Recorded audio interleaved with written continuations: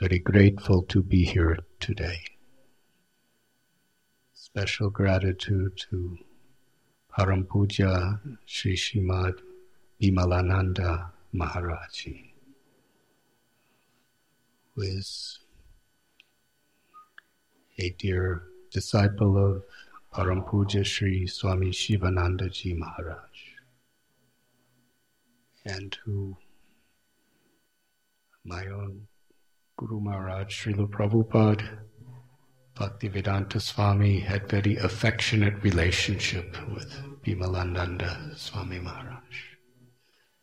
In 1969, in San Francisco, Srila Prabhupada called San Francisco New Jagannath Puri, because it is the first place in the Western world where the Ratha Yatra was celebrated. And in front of Lord Jagannath's chariot, Srila Prabhupada and Swami Bimalananda Maharaj danced together. In San Francisco. San Francisco. And also they had first time in the year 1969, they had chariot festival, 3 chariots. And even the corporation removed all the overhead hanging wires so that the chariots could pass easily. So then towards the end, we all went and danced with Prabhupada in a big hall. There was more than 5,000 people, but they were all given prasad in a very beautiful way, disposable plates. They were all given. It was a wonderful sight to see. When Srila Prabhupada was a little boy, just about 8 years old, yes, he used to look at the timetables of the Indian Railway schedule to see what times the trains to Jagannath Puri would be from Calcutta, where he lived. And when he was a little boy, he got a little wagon and made a chariot for Jagannath and would have Ratha Yatras through the streets of Calcutta and dance and chant and give prasad. And then later he took that festival to the whole world. We're very grateful for your hospitality, for welcoming us in this holy place.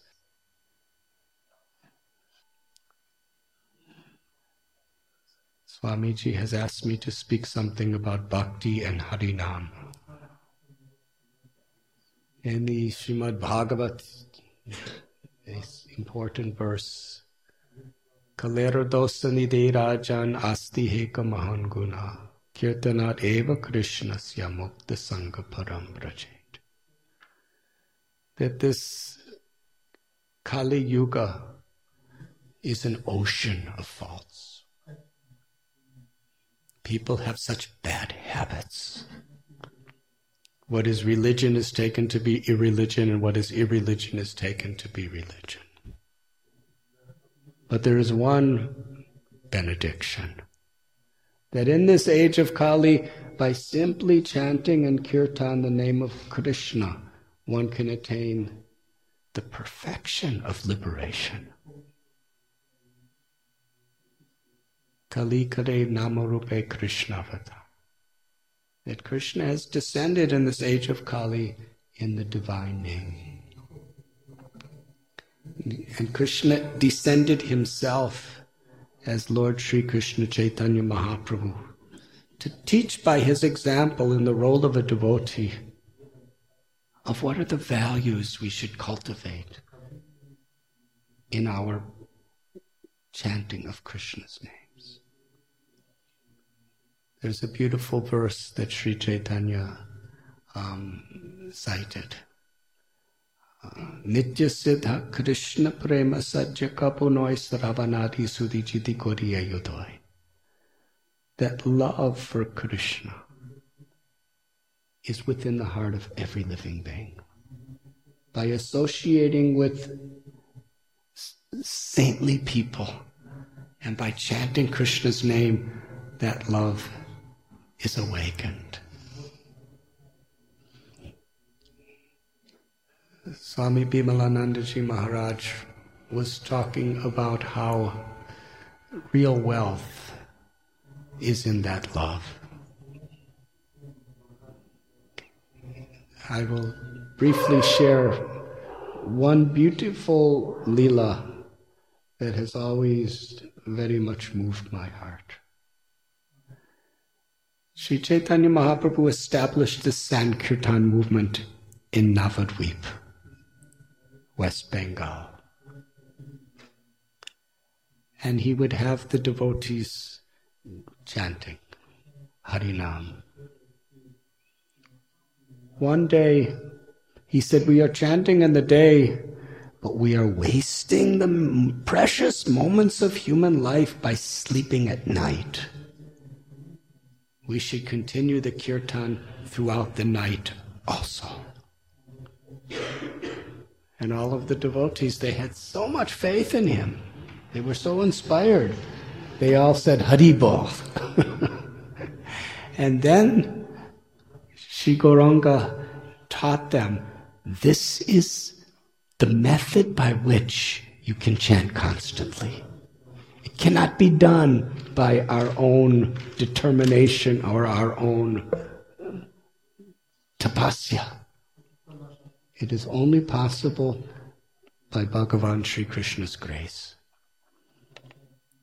And he said, and this is how to reach that grace. Trinadapi sunichena, taror iba sahishnana. Amanina manadena kirtaniya sadahari. One should chant in a state of mind, and one should live one's life thinking oneself more humble than a blade of grass. One should feel oneself more tolerant and forgiving than a tree.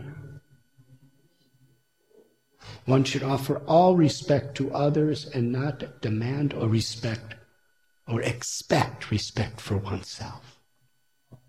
If we live by these principles, we could chant God's names constantly. And then he said, take this verse and put it on the string of the holy name and wear it always. Nam namakari pahonija sarva shaktis tatrapi ta niyamita smaranena kala itadrashi tava kripa bhagavan mamapi duradaivam idrishami hajanirad. That the Supreme Lord has many names. And in each of these divine names, the Lord has invested all of his potencies, his grace. Namachintamani Krishna, Chaitanya Rasvigra. The name of the Lord is present. And there are no hard and fast rules for chanting. So one day the Lord was having kirtan in the house of Srivas. And Sri Gauranga, at that time, he was fulfilling the desires of all of his devotees. And he saw one simple brahmachari named Suklambar. This Suklambar was very unknown. He was a beggar in the eyes of most of the people. He had a little thatched hut where he lived on the bank of Mother Ganga. And every day, with a begging bowl, he would go out to at least 8 houses to beg. And people would just give him a little. The only thing they would give him is very, very broken pieces of old rice. Because generally people don't give beggars the best they have. Usually people don't give beggars anything. But if they do give something, they give the cheapest thing they have. So he had a little cloth bag that he would go house to house and collect these broken pieces of rice. And the whole time he would be chanting the names of Lord Hari. he would be in the ecstasy of love for Lord Hari. But nobody knew. The common people just thought he was an ordinary beggar. He never advertised that he was a saintly person. He considered himself most ordinary. He was really Trinada Bhisunichina. He had that humility. Quietly, silently, he would beg, and it would take him many hours till he got enough rice, where he'd come back to his little thatched hut, still chanting Krishna's names. He would cook the rice, and he would offer it to Krishna, and then he would eat it. One day, after he was begging, before he came home, he came to the kirtan at Srivasangam. And Sri Chaitanya Mahaprabhu was sitting. And as everyone was chanting, Sri Suklambar, so simple, very poor materially, but such a rich heart, he danced. And he was dancing like a child with such spontaneous joy. And Lord Chaitanya then was sitting on the altar because he was in his mood of Krishna. And he saw Suklambar, just to see the innocence, the humility, and the joy in which Suklambar was dancing. He said, "Suklambar, come here." Suklambar was dancing. And then Lord Chaitanya took his hand. He had very long arms. And he took, with his hand, he thrust it into the bag of Suklambar Brahmachari and took a handful of that broken pieces of raw chipped rice and ate it. And Suklambar started to cry. He said, no, this is not fit to be eaten by you, my lord. And Sri Chaitanya again put his hand in the bag and took more and more and more, and he ate the whole bag of rice. And Lord Chaitanya said, "Today, because I am taking the rice from Suklambar's cloth bag, I am for the first time truly tasting love for Krishna." And then Lord Chaitanya said to Suklambar Brahmachari, he said, "You do not remember, but I know. Birth after birth, you are my poverty-stricken beggar devotee. In your last birth, you were living very simple in poverty with your wife. Your name was Sudama. And your wife told you that please go to Krishna. He was your classmate at the ashram of Sandipani Muni, and now he's living in Dwarka, in beautiful palaces, and he has so much wealth, and you're so skinny, and you have all dirty, not dirty, but very old, torn clothes, and we're just living in a thatched hut. I can't tolerate seeing you in such poverty. Please go to Krishna and ask him for some help." Sudama would always say no. But just because he couldn't tolerate seeing his wife in poverty, he decided, all right, I will go. But Krishna's Bhagavan, I have to offer him something. And his wife looked around in the house. There was nothing to offer him. So she went out begging. And she got some chipped rice. And she took an old piece of cloth and wrapped the chipped rice and gave it to Sudama and said, "Bring this to Krishna." So Sudama walked from Porbandar, which is also the birthplace of Mahatma Gandhi. And he walked all the way to Dwarka. And there, when he saw the magnificent gates of the Yadu kingdom, he was amazed. There was guards, But as soon as they saw this little simple beggar person, Sudama, Brahman, they let him pass through all the gates. And he was escorted into Krishna's principal palace, where he was sitting on a bed with Rukmini Devi.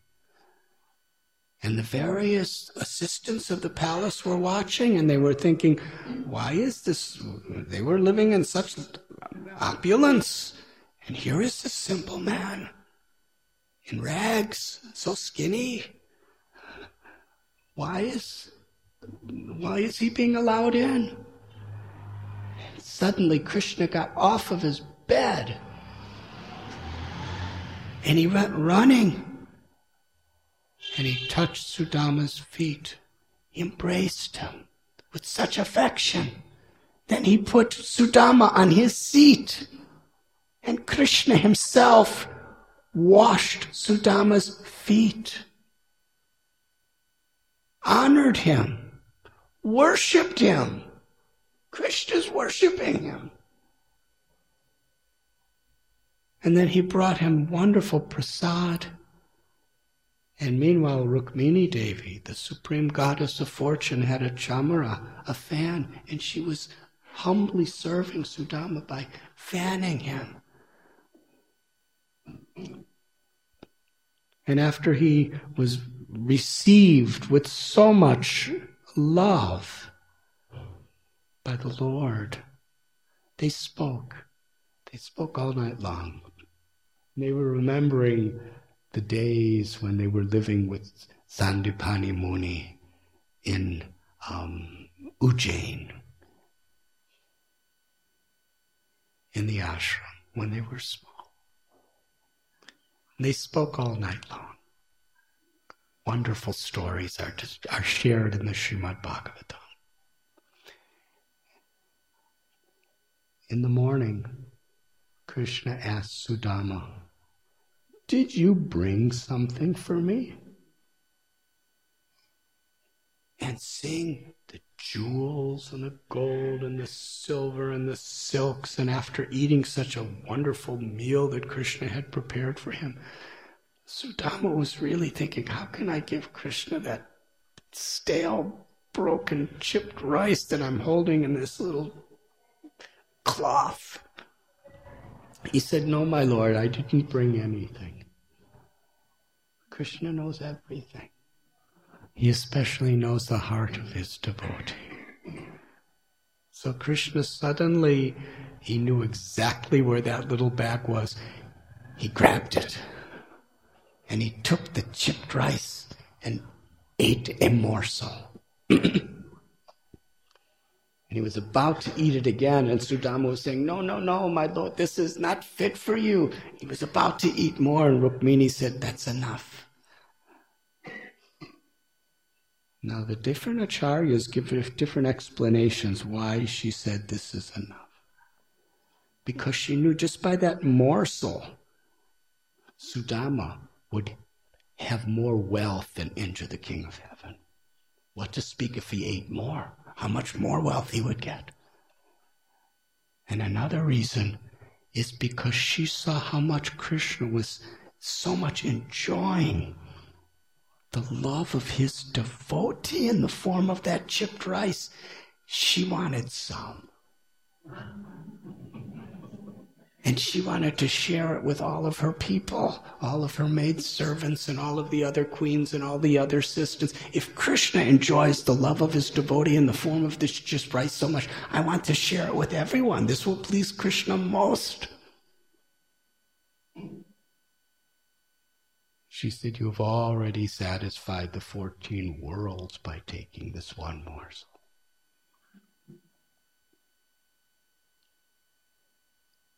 So after such a beautiful meeting, Sudama took leave and returned. As he was walking back to his home, in his mind he was just remembering all the beautiful pastimes and conversations he had just had with Lord Krishna. He was thinking that Krishna, He's the supreme personality of Godhead. He's the husband of the goddess of fortune. And who am I? I'm just a very fallen, insignificant friend of a Brahmin. And yet with his own arms, he embraced me. He put me on his bed. He worshipped me.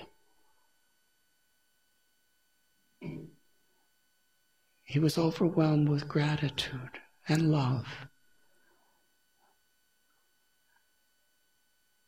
But he was thinking of his wife, because she gave him that chipped rice. And Krishna ate it. But he was supposed to ask Krishna for some wealth. But he didn't ask. In his mind, how could I ask God for anything? In the 7th canto of Srimad Bhagavatam, Prahlad Maharaj, when he was offered any benediction by Narahari, Narasimhadev, he said, my beloved Lord, if I ask anything in return for my devotion to you, then I'm not a devotee. I'm not a bhakta. I'm just doing business with you. My love, my service, my life is only for your pleasure. I want nothing in return except to love and serve you and always remember you. So that was the mood of Sudama. But when he got to where his house was supposed to be, he happened to see there was a beautiful palace with gardens and lakes and swans and wonderful trees and beautiful celestial people walking all around. And he was thinking, where am I? He was really astonished. And then he saw this beautiful lady come out in elegant gowns. And she came before him, and he looked at her. And then one of the ladies who was close by said, this is your wife. And he recognized her then. And she just looked down. And together they walked into their palace. And it is described that for the rest of his life with his wife, they live with the same simplicity, the same humility, the same spirit of service as they did when they were in the little hut. Because they understood everything's God's property. Whether they were living in a thatched hut or whether they were living in a palace, they used everything in the service of Krishna. As the das anudas, and we're constantly serving everyone by inspiring, enlightening. Their consciousness was the same. Whether one is living in a palace or under a tree, neither one is a disqualification or a qualification. Akinchana gocharam means nothing is mine. Sarvalokameshwaram. So Sri Chaitanya Mahaprabhu, when he was reminding Suklambar Brahmachari, you are Sudama, and now you have come again. And it's my greatest satisfaction to steal your rice. And Vrindavan Das Thakur explains that according to the Shastras, Pantaratra ki Vidhi, there are certain rules and regulations and rituals in order to make an offering to Bhagavan. There are yantras and mantras and tantras and pujas and mudras.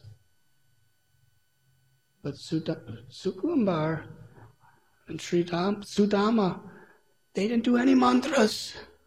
They didn't even offer it. but because of the simplicity and the humility of their devotion, even without an offering or an intention to offering, the Lord was so hungry that he stole it. In Vrindavan, gopis, little Gopal would come and steal their butter.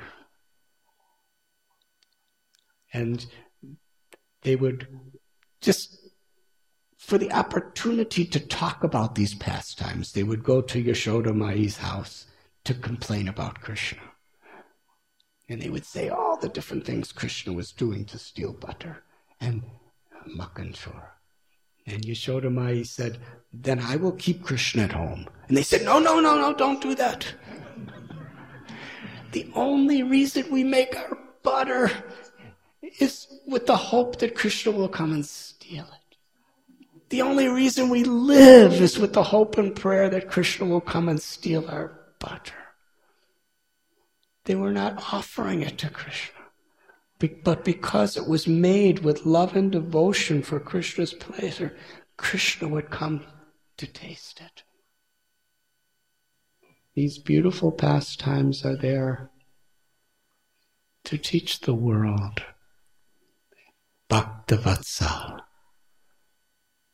that the Lord, by his own supreme power, willingly becomes subordinate to the love of his devotee. And that love is within all of us. It is dormant within our hearts. And when, through the practice of devotion, our hearts become soft and sweet like butter, then Krishna will steal our hearts. And that is the ultimate aspiration of bhakti yoga. To offer our hearts to Krishna. And if he accepts it, that's the perfection of our lives.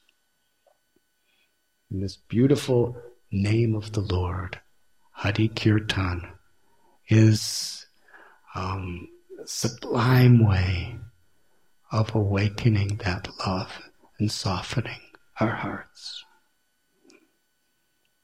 Thank you very much.